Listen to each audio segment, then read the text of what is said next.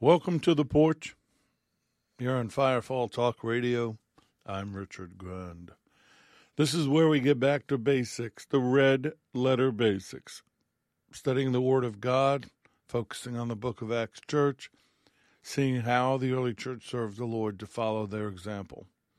We take a deeper look into their service to the kingdom of God because I believe it's worth knowing and replicating. Our desire is to find and restore the priesthood of the believer and regain the world-shaking influence of the early church. By doing it the way we do it, we find the church the Lord intended, not the one that man created. The church age is not over. What happened in the upper room is as much for today as it was on the day of Pentecost. If you know that, if you know that there's more to your spiritual walk with Yeshua HaMashiach, Jesus the Messiah, and you want more, you're welcome to join us on this journey. If you have any questions, go to firefalltalkradio.com, use the contact button, or email us at theporch, lowercase one word, at firefalltalkradio.com. If you'd like to support what we do, and we hope that you will, on the main page for firefalltalkradio.com, there are ways to do so. If you need more information, just reach out to us. We appreciate your support and encouragement, and welcome to all of our listeners from the various streaming platforms. I hope that you are subscribing and getting notified and all that kind of stuff, because we're going to be doing some new stuff, adding some things, shooting some videos, doing testimonies. That's a lot of good stuff coming up, so you want to know about that. Thank you. Thank you for being a part of the Porch, being a part of our family in this community. If you need prayer or you want to pray for others, just let us know and we'll connect you and do what we can to plug you in. Also, we care about you. We can be found on Facebook, Instagram, and X, which used to be Twitter, but now it's X, which really makes no sense to me, but whatever. It's there. We're there. If you want to be a part of our aerial support for me, for Firefall, the Porch, and especially for SRT and the team, let me know, and I will let you know what we need. Well, we start out praise reports and prayer requests. Father, first of all, I praise you for being our Father, Abba.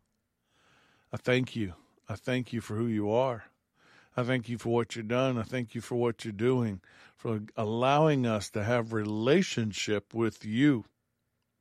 Relationship. You're not a distant, unknown, unloving God. You're Dad. You're Abba. So thank you for that. Thank you for Yeshua, your only begotten Son, who you knew we would never meet your requirements and we would never be good enough. And you wanted to be reconciled to us. So you sent him to pay our price. Thank you, Lord. Thank you, Adonai, for doing that. For allowing what man did to you so that we could be redeemed. We could be restored. We could be made whole. Oh, you're so awesome.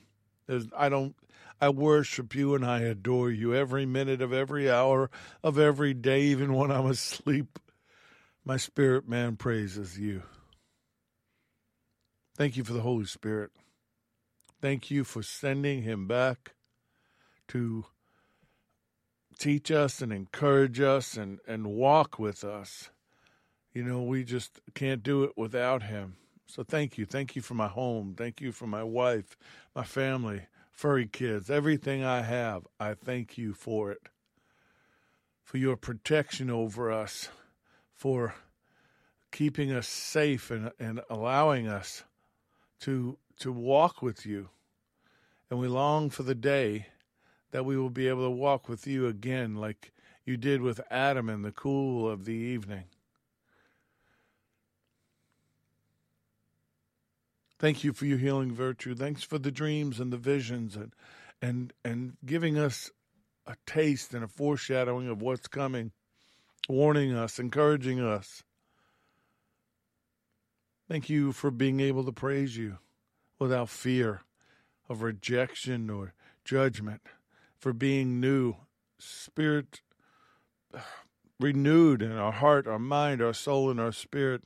And thank you for letting us know you're coming back. We're desperate to see you. Creation groans to see you. And we look forward to it. We look forward to the kingdom. We look forward to the new Jerusalem and ruling and reigning with you. And we pray, Lord, we pray for your nation, Israel, for the peace of Jerusalem. Pray for the peace of Jerusalem. May they prosper who love you. Peace be within your walls, prosperity within your palaces. For the sake of my brethren and companions, I will now say, peace be within you. Protect them from their enemies, protect them from themselves and bad leadership. And boy, do we need that. We need your intervention. I know you're allowing things to happen. I know you are sitting back because man have made choices, but forgive us. Forgive us and help us. Pray for the fatherless and the widows, the innocents, the victims of injustice, and those that are being martyred. For divine wholeness, health, and healing in me, my wife, my family, and all of your children, all that are listening, Lord.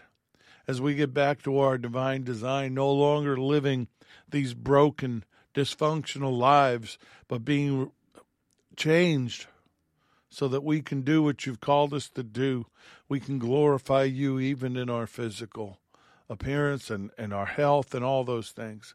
But even so, in sickness, we are strong because we know who you are, and we know that infirmity has no control over us.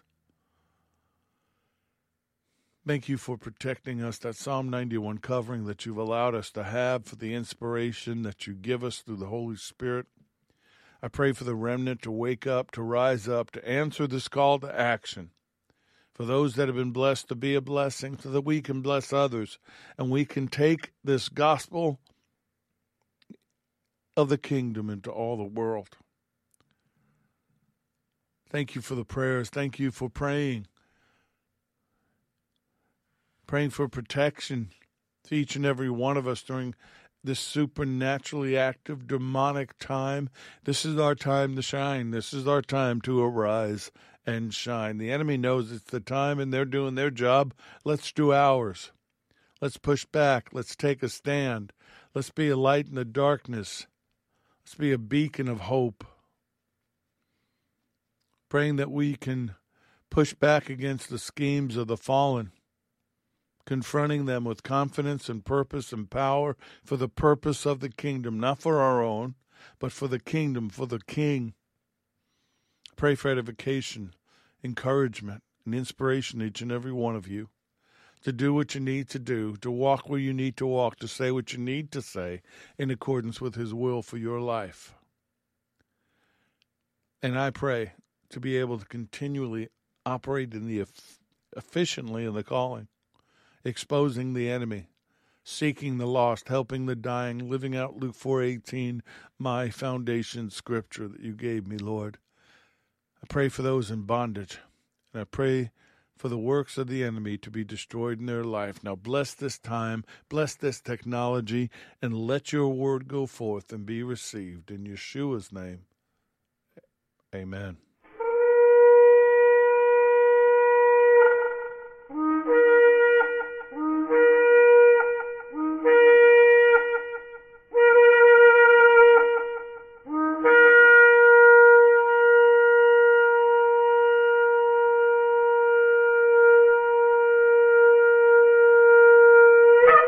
These lessons are proprietary information except where noted the information comes from outside sources. Combination of that information, the matter presented is exclusive, cannot be repeated or used without permission. The date of this broadcast serves as the registered date of the following information. There's a term that's Bible's open, by the way, if they're not. You should know that. If you've been listening to us, unless you're new, if you've been listening to us, your Bible should be open. You should be ready. They come quick. They come fast.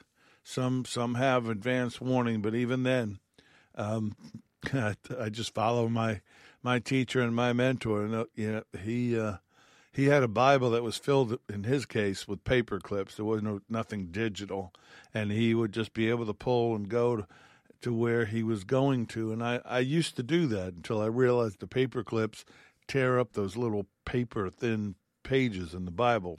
But anyway, there's a term in the church called apologetics. Not something I've ever really studied, and I'll explain why. It's simply defined as a defense of the faith, the Christian faith, the faith of a believer. It's derived from the Greek word apologia, and it's originally used for speech of defense or an answer given in reply. In ancient Athens, it referred to a defense made in the courtroom as a part of the normal judicial procedure. After the accusation, the defendant was allowed to refute the charges with a defense or a reply. And then the accused would attempt to speak away, logia, speech, the accusation. But that's not really what it means for us. What it means is giving a defense or a vindication of what you believe. It appears 17 times in the New Testament. You see it as in 1 Peter 3, starting verse 13. And who is he who will harm you if you become followers of what is good? But even if you should suffer for righteousness' sake, you are blessed. And do not be afraid of their threats, nor be troubled.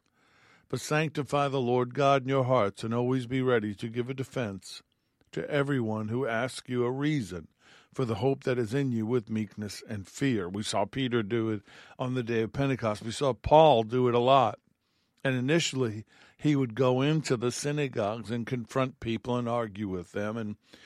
And I don't believe that that's the way to do it. I'm sure that there are people that got turned around that way, but it's never been something I've been interested in. Oh, I can do it. If we sit and talk, the scriptures will come. The Spirit will help me. But there is no matter how many books or courses that are sold, there is no specific system or theory of apologetics outlined in the New Testament by the disciples.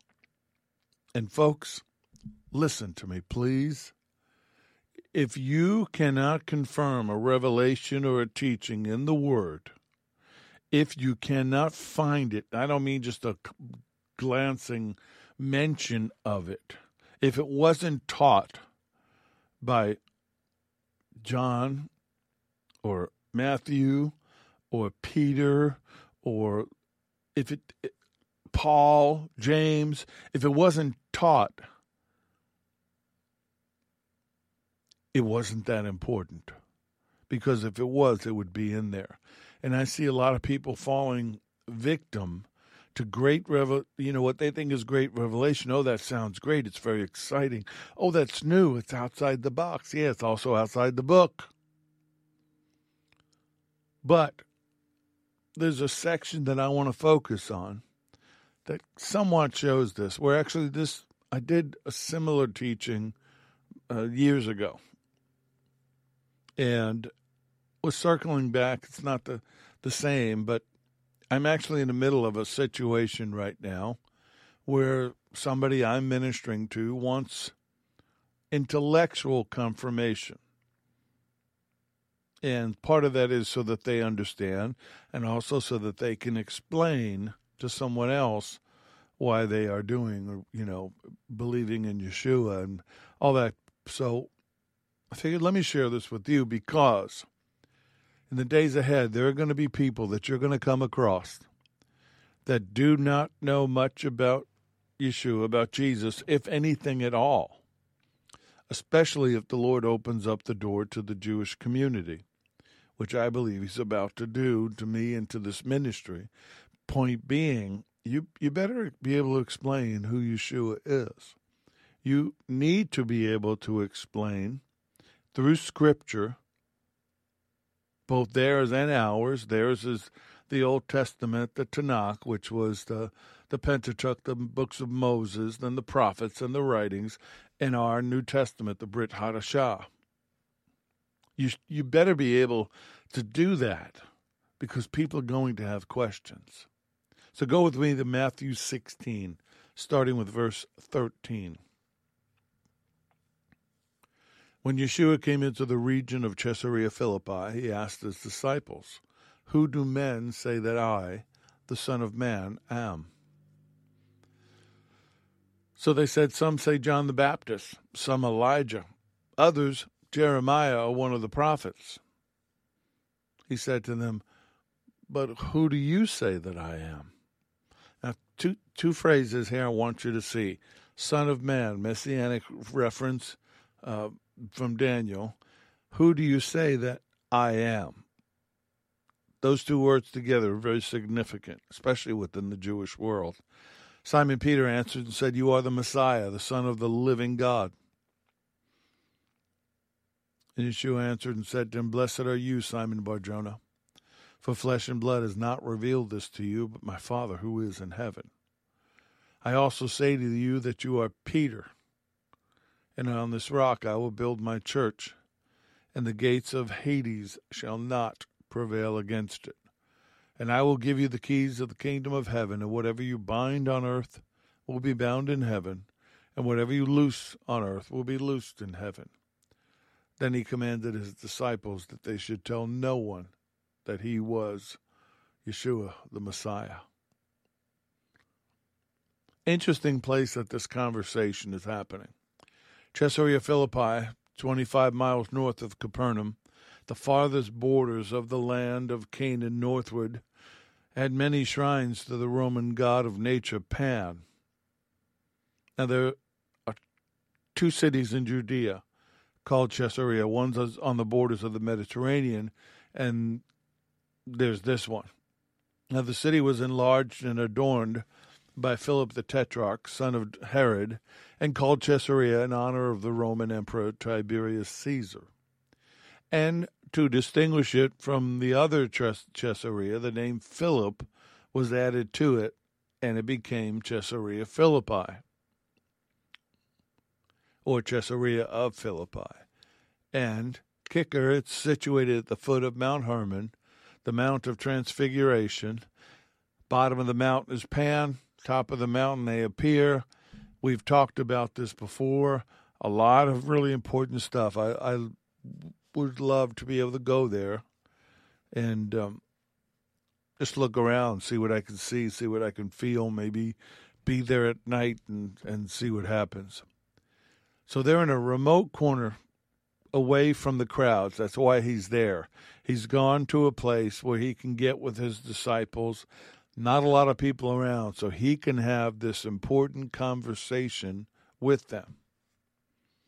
Now, Peter's recognition coming from the Father also came from the recognition of him by his actions. See, the Jews had been waiting for a Hamashiach. They've been waiting for the Messiah. And there were certain prophetic things that indicated that he would be the Messiah. John 4, starting verse 46. Yeshua came again to Cana of Galilee, where he made the water wine. And there was a certain nobleman, which is a royal official, whose son was sick at Capernaum. And when he heard that Yeshua had come out of Judea into Galilee, he went to him and implored him to come down and heal his son, for he was at the point of death. And Yeshua said to him, "Unless you people see signs and wonders, you will by no means believe." The nobleman said to him, "Sir, come down before my child dies." And Yeshua said to him, "Go your way, your son lives."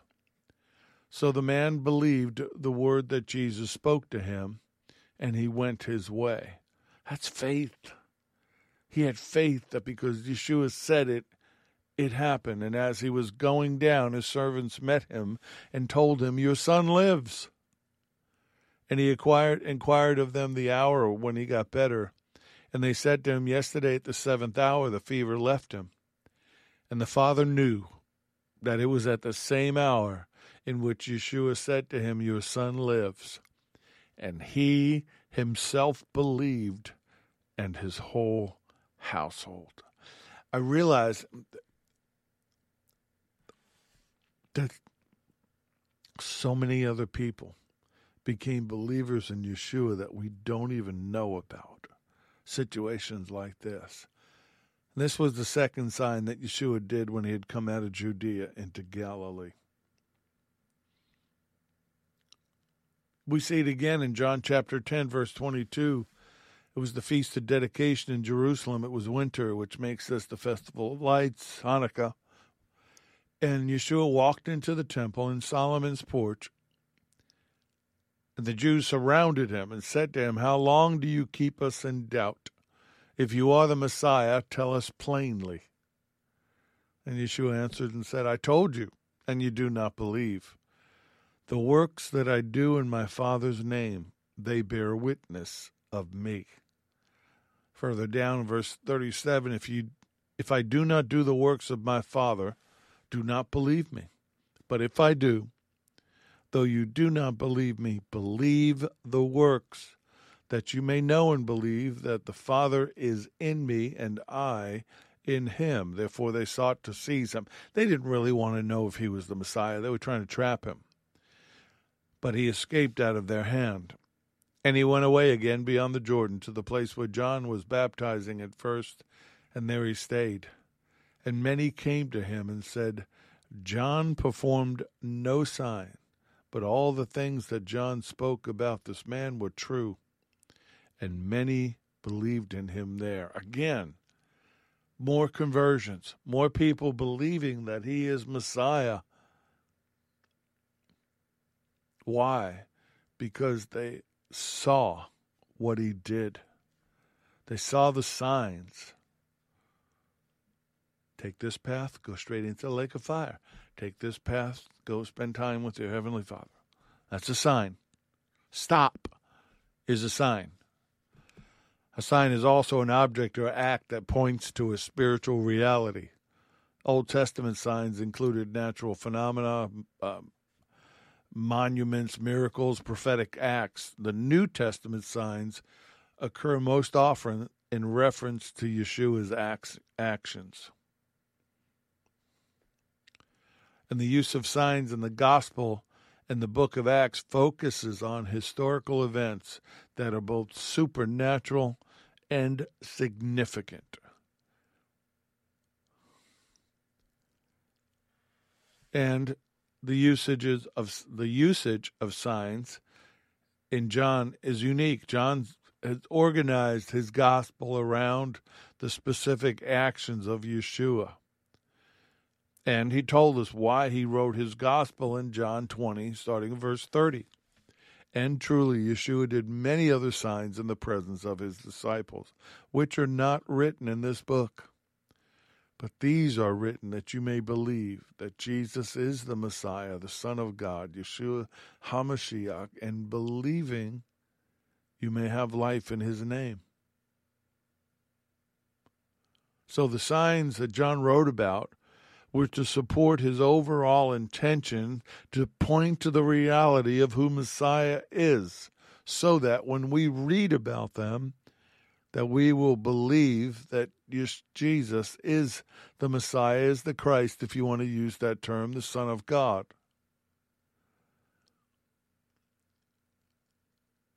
I, because of my upbringing, knew of him. I knew about Jesus, and I believed.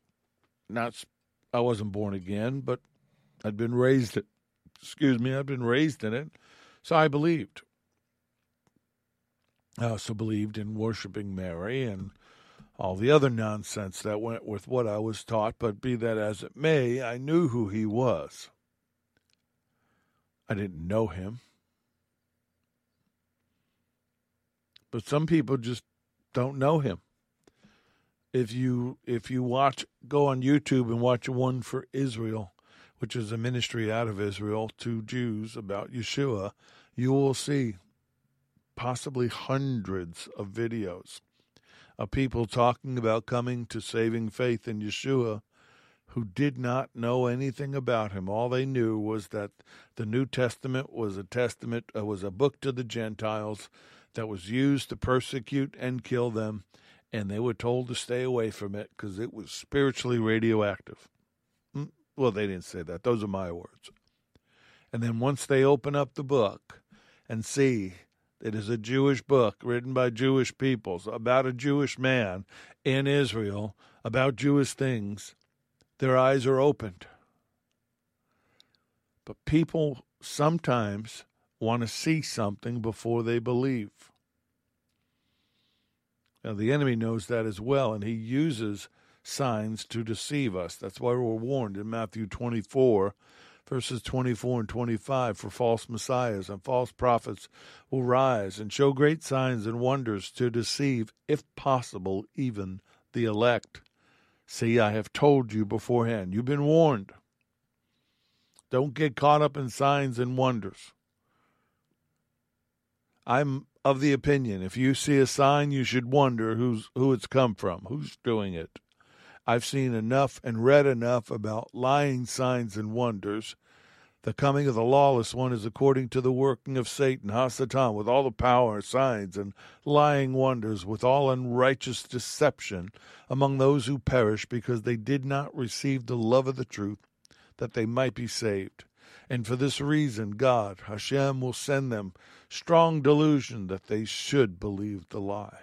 2 Thessalonians 2, 9 and 11. Lying signs and wonders. The enemy can do counterfeits. And people fall for it. Well, he must be of God. Look what he's doing. He's like Jesus. Well, no, really he's not. And the fact that you say that tells me you don't know who Jesus is. Revelation 19:20, and then the beast was captured, with him the false prophet, who worked signs in his presence, by which he deceived those who received the mark of the beast and those who worshipped his image. These two were cast alive into the lake of fire, burning with brimstone. Test all things. Please do not be deceived. We're in a time where deception is thick. And it's easy to be deceived if you don't know this word. If the Holy Spirit isn't in you, and even if he is, you have to listen. The Holy Spirit's a gentleman. He won't force you. He won't push you. He won't force you to do anything. You'll get what we call a check in your spirit. Maybe I need to look this up. Maybe I need to research these people before I run to their ministry. Sounds good. Website's well done. They obviously spent some money on it. Videos look great. Look at all those people. This must be Jesus. And then you find out that they're not. Been there, done that. Have too many shirts to prove it. Let's go with me to Luke 7, verse 18. Then the disciples of John the Baptist reported to him concerning all these things. And John, calling two of his disciples to him, sent them to Yeshua, saying, Are you the coming one, or do we look for another? I know I've said this before, but when I get to heaven, I want to say, where's John the Baptist's mansion? I want to knock on the door if there is one. One question, that's all I got. You baptized him, you saw the dove, you heard the voice of God, and now you're sending your disciples who you said you shouldn't have to ask him, Are you the coming one, or do we look for another? Well, the men had come to him and said, John the Baptist has sent us to you, saying, Are you the coming one, or do we look for another? In that very hour he cured many infirmities, afflictions, and evil spirits, and to many blind he gave sight. And Yeshua answered and said to them, Go and tell John the things you have seen and heard, that the blind see, the lame walk, the lepers are cleansed, the deaf hear, the dead are raised, and the poor have the gospel preached to them. And blessed is he who is not offended because of me. He recited the signs of the Messiah from Isaiah 35, verses 5 and 6. Then the eyes of the blind shall be opened, and the ears of the deaf shall be unstopped. Then the lame shall leap like a deer, and the tongue of the dumb sing. For waters, in his case living waters that he talks about later on, shall burst forth in the wilderness, and streams in the desert. When he stood up in the synagogue in Nazareth, he essentially declared himself the Messiah, which is why they wanted to kill him. Isaiah 61:1 is what he repeats. He goes to the scroll of Isaiah. Actually, they hand it to him. He doesn't pick it. Another supernatural sign. They give him the exact scroll that he can open and say, "The Spirit of the Lord God is upon me, because the Lord has anointed me to preach good tidings to the poor. He has sent me to heal the brokenhearted, to proclaim liberty to the captives, and the opening of the prisons to those who are bound." Prison to those who are bound. And then he sets it down and says, "In your sight this has been fulfilled." So did he do those things? Did he open the eyes of the blind and the deaf hear and the lame walk? And did he raise the dead? Did he do all the things I've mentioned? Well, if the answer is yes, that makes him the Messiah Israel was waiting for. And that's part of the defense and the argument that you offer when they say they don't know who he is, especially if they're of the Jewish faith and belief. You can tell them some scholars, biblical scholars, suggest that there are actually more than 300 Old Testament prophetic scriptures that were completed in the life of Jesus of Nazareth, the Messiah. The circumstances such as his birthplace, his lineage, the method of his execution, things that were beyond his control, that he couldn't manipulate, that his followers couldn't manipulate, or have been accidentally or deliberately done to make it say, see, that's him. That's him. Well, it was him. He didn't need to do it. It just happened because it was ordained. Prophecy had to be fulfilled in the way that it was.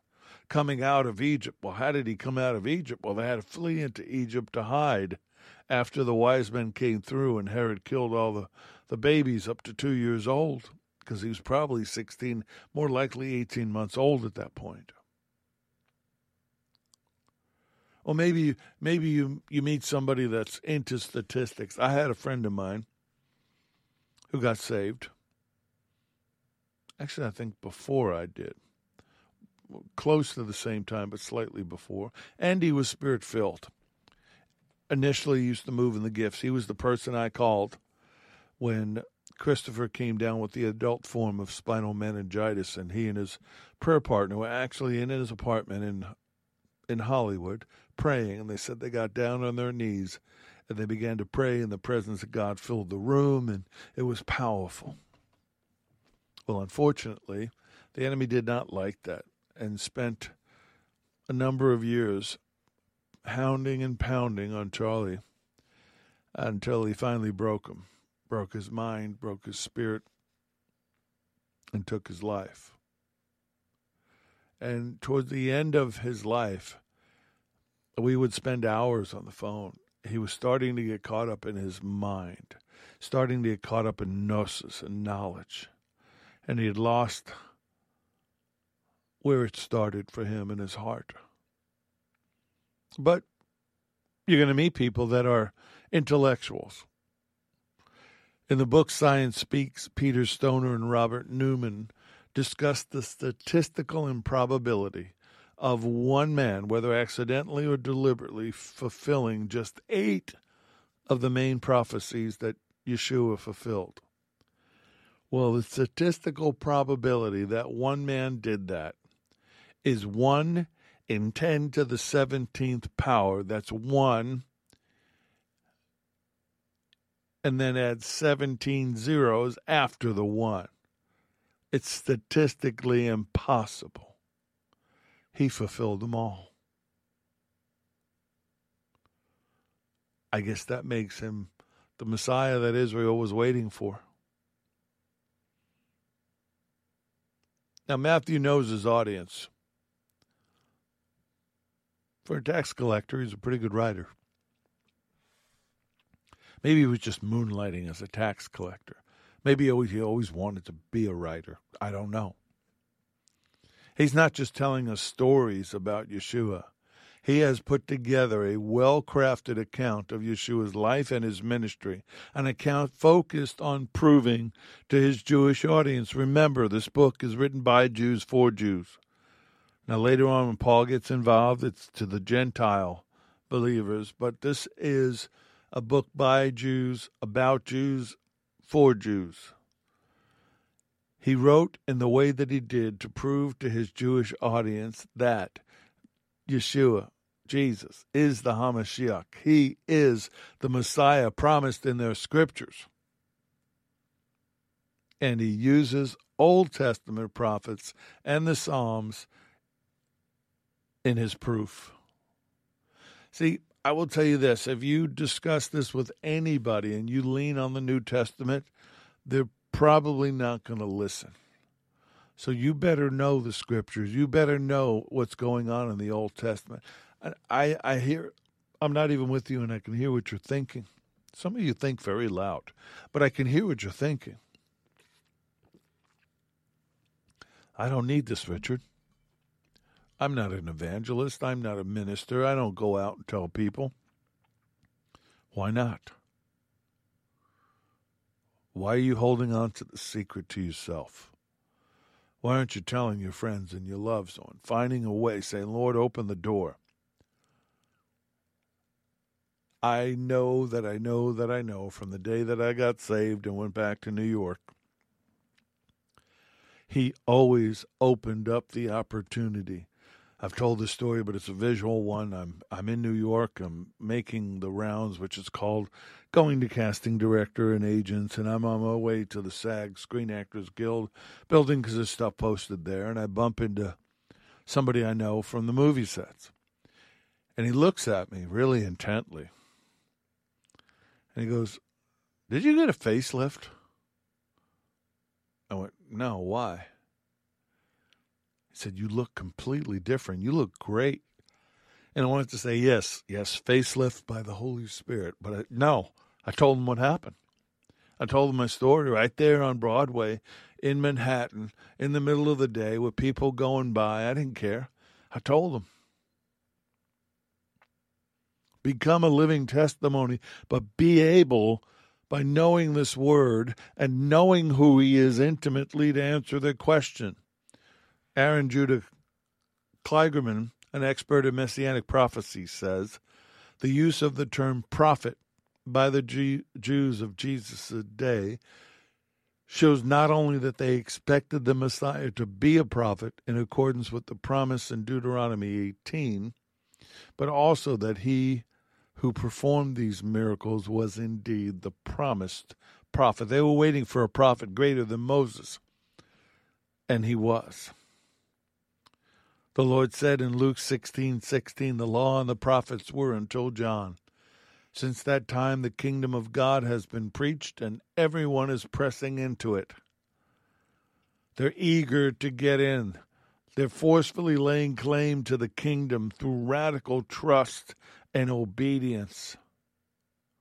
Will you lay hold of the kingdom? Will you trust? Will you grab a hold of it? Proudly, I am born again. I am filled with the Holy Spirit. Jesus, Yeshua, is my Lord. He is my Messiah. He is everything to me. In John 5:36, the Lord says, "But I have a greater witness than John," speaking of John the Baptist, "for the works which the Father has given me to finish, the very works that I do, bear witness of me that the Father has sent me."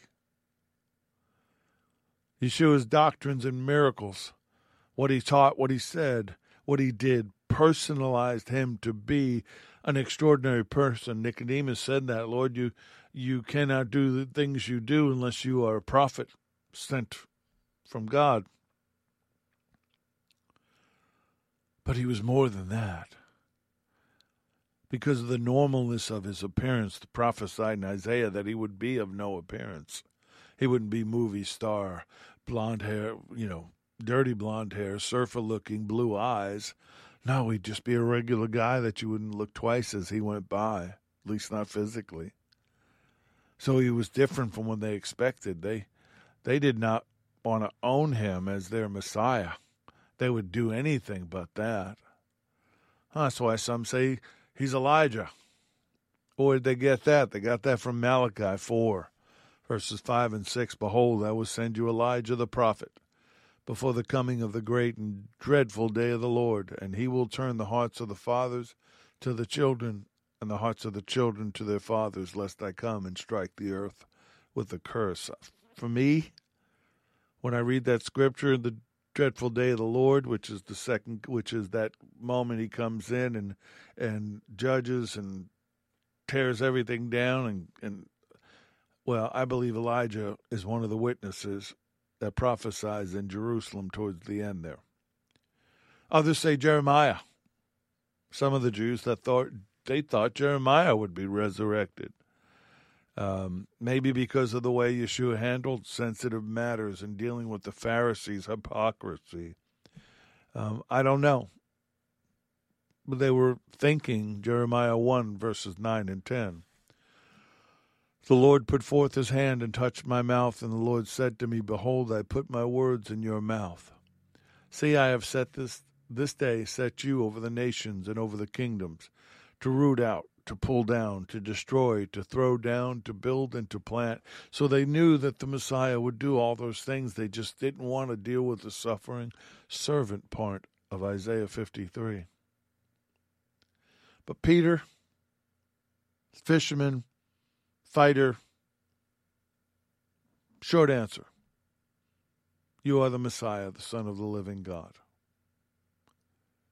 Sometimes we need to get right to it, blunt. Here's a confession of faith in the Lord as Messiah, and he addresses him as an act of devotion. His eyes have been opened by faith, by the Father, not by anything natural. A confession of the true God as the living God, in opposition to the dumb, dead idols.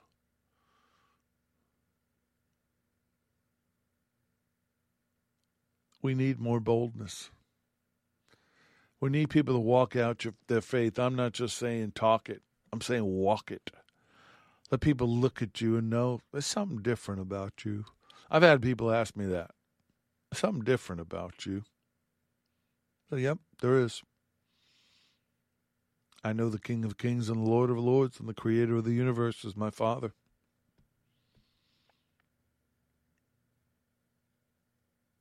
The Lord said, but he could only have known that but from my Father who is in heaven. Being a believer in Yeshua, in Jesus of Nazareth, is a revealed belief from heaven, given by inspiration of God, not from the learning of the philosophers, nor politics or statesmen or great orators. I listened to a great teacher, a great speaker, Bob Shelley.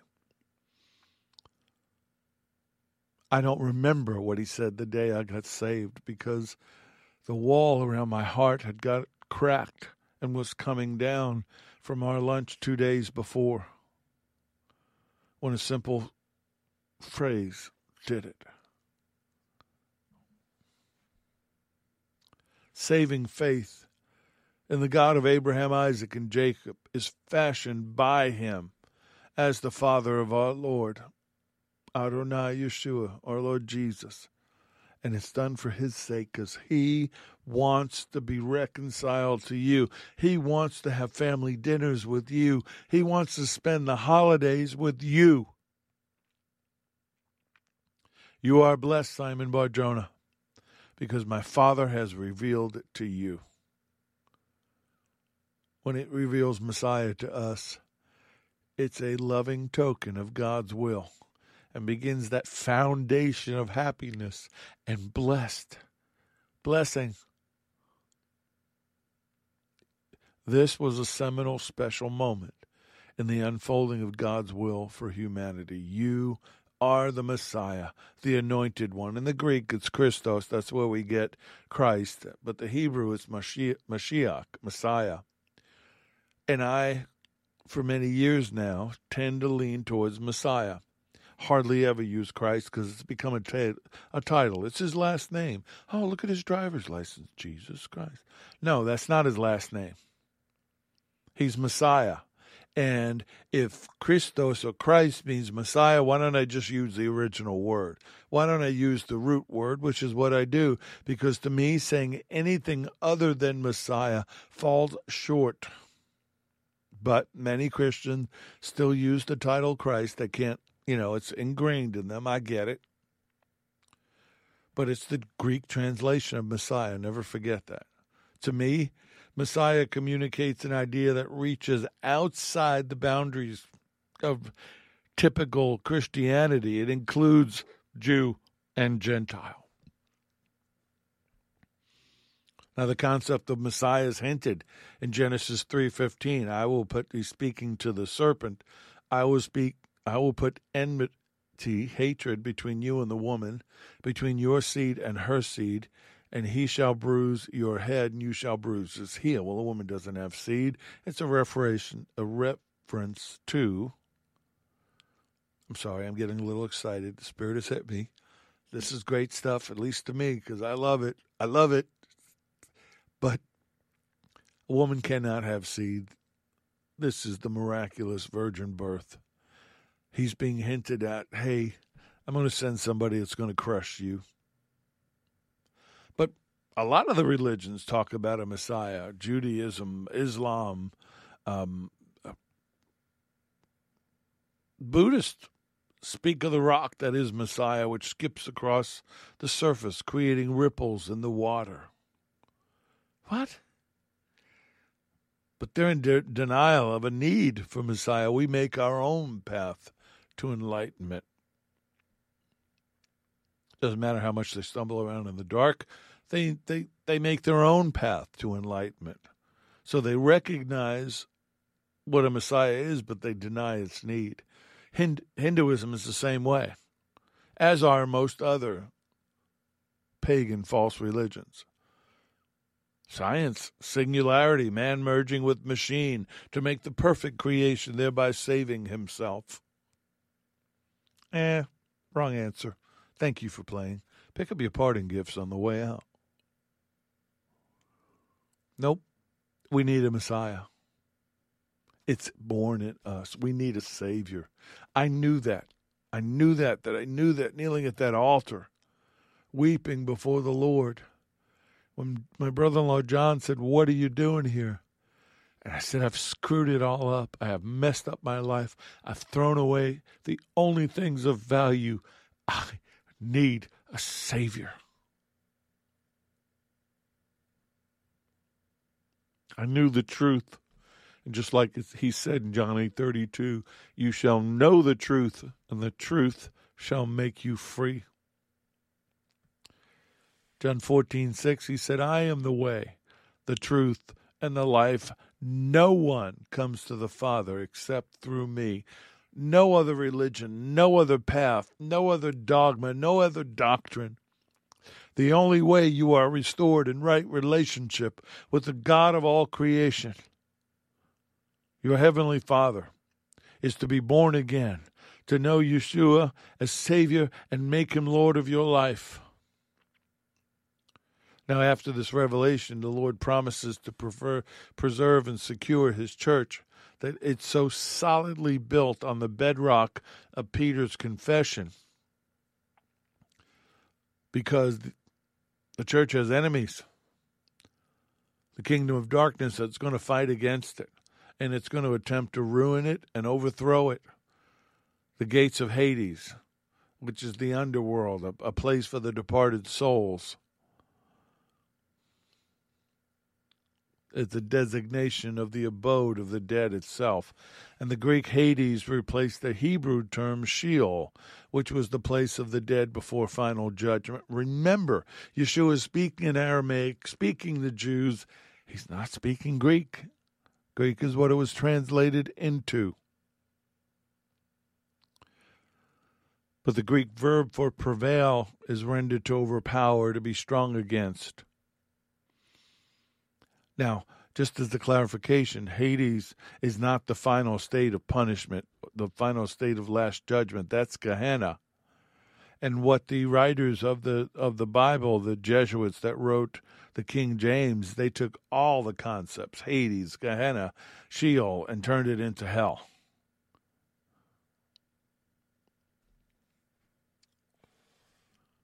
We see the story of Sheol with Lazarus, the beggar, dying, going down, sitting on Abraham's bosom, looking,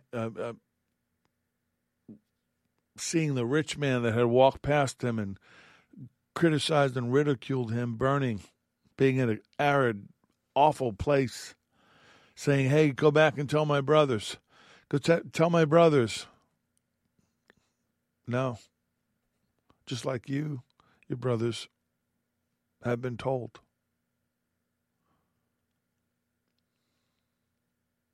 We have to understand what the Bible means. Stop looking for new doctrines and new revelation if you don't understand this one.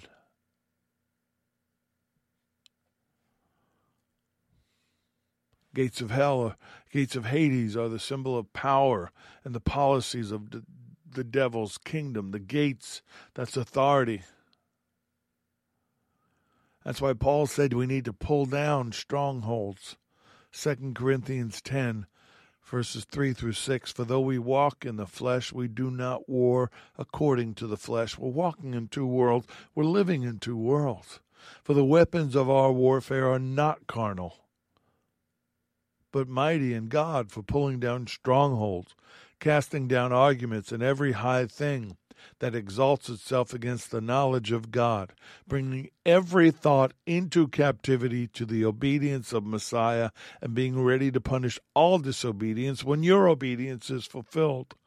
Inverse logic says, don't be messing with their obedience till you disobedience till you deal with your own. And by the way, pulling down strongholds, very glamorous. Let's sing, let's shout, let's dance. Well, guess what? Yes, there are strongholds in the heavenlies and the spiritual realm. What about the strongholds in your life, in your mind, in the minds of others, the people that you know? Don't take on the giants if you can't deal with the small stuff. The strongholds of the mind and the soul that keep people from acknowledging him as Savior and Lord. And that's the Great Commission. Great Commission is go make disciples of all men, baptizing them in the name of the Father and the Son and the Holy Spirit, getting them saved, healed, and delivered, as I say. All this other stuff is a distraction. If you're focused on anything else but that, you're wasting your time and his. So Yeshua, instead of rebuking Peter's brashness, he blesses him for the confession of his faith. And that allows Peter, after the upper room, 2nd chapter of Acts, to stand up after he's given that speech and say, therefore, let all the house of Israel know assuredly that God has made that same Yeshua, whom you crucified, both Adonai, both Lord and Messiah. That's a bold Peter. That's a born-again Peter. That's very typical of the preaching the apostles did, because they proclaimed that the Old Testament prophecies had been fulfilled in the life, death, and resurrection of Jesus the Messiah, who is the promised Messiah, that the apostles themselves were eyewitnesses of Yeshua's entire public ministry and chosen to be his representatives. Excuse me. That people are called to repent of their sins and have faith in God through Yeshua as Messiah. They're not called to join a church. They're not called to join a denomination. They're called to repent of their sins. Every one of the videos I've watched lately all said the same thing. They suddenly realized they were sinners and they needed help. They also taught that salvation and the presence of the Holy Spirit are promised to those who respond affirmatively to the good news. Now, Yeshua says, you are Petros, a small stone, and on this Petra, an immovable ledge of rock, I will build my church. On the bedrock of your confession, I will build my church. Peter doesn't build it. The Lord builds it. It was on his confession. He didn't become the Pope, the first Pope. That's hundreds of years later. Maybe 150, 200 years later. His confession of Yeshua as Messiah, as the Anointed One.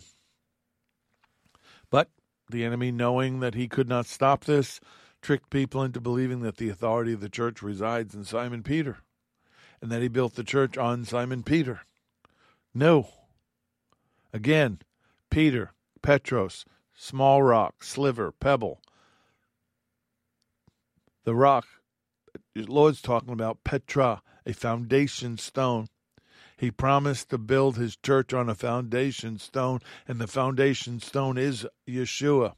On this rock I will build my church. Coming to him as a living stone, rejected indeed by men, chosen by God and precious. You also, as living stones, are being built up a spiritual house, a holy priesthood, offering spiritual sacrifices acceptable to God through Jesus the Messiah. Therefore, it's also contained in Scripture, behold, I lay in Zion a chief cornerstone, elect, precious, and he who believes on him will by no means be put to shame. Therefore, to you who believe, he is precious. But to those who are disobedient, the stone which the builders rejected has become the chief cornerstone, a stone of stumbling and a rock of offense. They stumble, becoming disobedient to the word to which they were appointed, to which they were promised, and it became a rock of offense. That was 1 Peter 2, verses 4 through 8. This massive rock foundation. Jesus is the rock. Yeshua is the rock, and he built his church on that, on Peter's confession. And Peter and the apostles became stones that were fit together. Ephesians 2, 19 through 22. Therefore you are no longer strangers and foreigners, but fellow citizens with the saints and members of the household of God, having been built on the foundation of the apostles and prophets. Jesus the Messiah, Yeshua HaMashiach himself, being the chief cornerstone, in whom the whole building, being fitted together, grows into a holy temple in the Lord, in whom you also being built together for a dwelling place of God in the Holy Spirit. Do you get it? Are you getting it? This is why you've got to live the right life. This is why you got to walk the talk that you talk. He gave us a foundation so strong that even Satan cannot take it down. And if he could, if Satan could prevent the new birth, don't you think he would? But he can't. He couldn't stop mine. Couldn't stop me from standing up. Couldn't stop me from walking to that altar. Of course, I don't remember how I got there. Angels might have put their, the arms under my arms and took me there. I don't know. But I went there, and he couldn't stop it. He cannot stop the Holy Spirit from revealing Yeshua as Messiah. Can't do it. And he cannot stop you from acknowledging him as your Savior and Lord. Only you can do that, and that's where he concentrates. The decision we have to make is a decision we'll be judged upon. The phrase, to bind and loose whatever you shall bind on earth is bound in heaven. Whatever you loose on earth is loosed in heaven. I've taught this before very simply. To bind and to loose is a phrase that was often used by the Jews. To bind is to prohibit. To loose is to permit. To bind a thing was to forbid it. To loose it was to allow it to be done. Now, Matthew 10. We're going to keep going here. I'm going to go till I'm done. Sorry. If you have an appointment, if you're more than likely you're not listening live, you're listening recorded, so you can pause if you have to, but I'm going to keep going. Matthew 10, verse 32 and 33. Therefore, whoever confesses me before men, him I will also confess before my Father who is in heaven. Whoever denies me before men, him I will also deny before my Father who is in heaven. Picture you standing before the great white throne of judgment. And he looks into his book, and before the judgment gavel can fall, nope, this is one of mine. He has confessed me as Lord and Savior. Sorry, I don't see your name in here. I can't say that you belong to me. Now, C.S. Lewis, who was a professor at Cambridge University and used to be an agnostic, he wrote this. I'm trying here to prevent anyone saying that really foolish thing that people often say about him. Well, I'm ready to accept Jesus as a great moral teacher, but I don't accept his claim to be God. That is the one thing we must not say. A man who was merely a man and said the sort of things that Jesus said would not be a great moral teacher. He would either be a lunatic on the level with the man who says he's a poached egg, or else he would be the devil of hell. You must have to make your choice. Either this man was and is the Son of God, or else he's a madman or something worse. You can shut him up for a fool. You can spit at him and kill him as a demon. Or you can fall at his feet and call him Lord and God. But let us not come up with any patronizing nonsense about his being a great teacher. He has not left that open to us. He did not intend to. So let me close with this question. Who do you say that Jesus, that Yeshua is? Some say he's a myth. He's not even real. Doesn't matter all the eyewitnesses in the books that have been written. They'll say he's a prophet. He's a philosopher. He's a social reformer. Or is he the Messiah, the Son of God? Who is he to you? How you answer that will determine the way you think and live your life. And your life is the best argument that you can offer to anyone about why you believe. That's why your testimony is so powerful. That's why the enemy hates it. That's why every chance I get, I share it. Lord,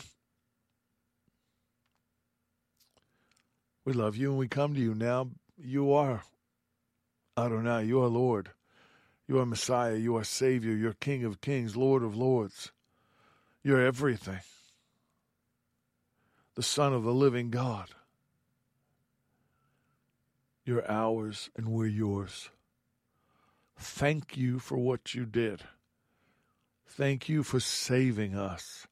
Now help us through your Holy Spirit to do the same for others, to lead them to you, to be able to say, hey, I want to introduce you to my best friend, to the one who saved me, gave me back my family, forgave all the disgusting, satanic things I did in my life, all the people I hurt. He forgave me and gave me back what I threw away. You need to meet him because he's longing to meet you. Help us, Lord. Help us to do this. Give us the tools, give us the provision to go destroy the work of the enemy, to shake the world one last time before you come back. I ask all these things. Now, let me stop here. If you're listening and you have wandered away from that commitment to him as Lord and Savior, if you don't feel about him the way I've described for this last 65 minutes, make this the night that you rededicate yourself to him. Make this the night that you get on your knees and cry out to him from your heart to cleanse you, to heal you, and to restore you into right relationship, and then commit to sharing him with others out of that love, not out of obligation, not out of form and formality, but out of love. And if for some reason you don't know him and you're not born again, if you can't say with beyond a shadow of a doubt, I know that I know that I know I am born again, then this is the night, this is the time, this is the day, whenever it is you're listening, to say, yes, I believe that you died for my sins. I accept that payment for my sins. Yes, I believe that you died on that cross for me, that you rose on the third day, that you are alive right now. Yes, I believe that you are Messiah, my Lord and Savior. I accept you into my heart. I accept you into my life. If you'll say that, Lord, the Romans says, if you confess with your mouth and believe in your heart, you're saved. Amen. May the Lord bless you and keep you. May Adonai make his face to shine upon you and be gracious to you. May Adonai, the Lord Jesus, the Messiah, Yeshua HaMashiach, lift up his countenance upon you and give you peace, give you shalom. I'm Richard Grund. This has been The Porch on Firefall Talk Radio.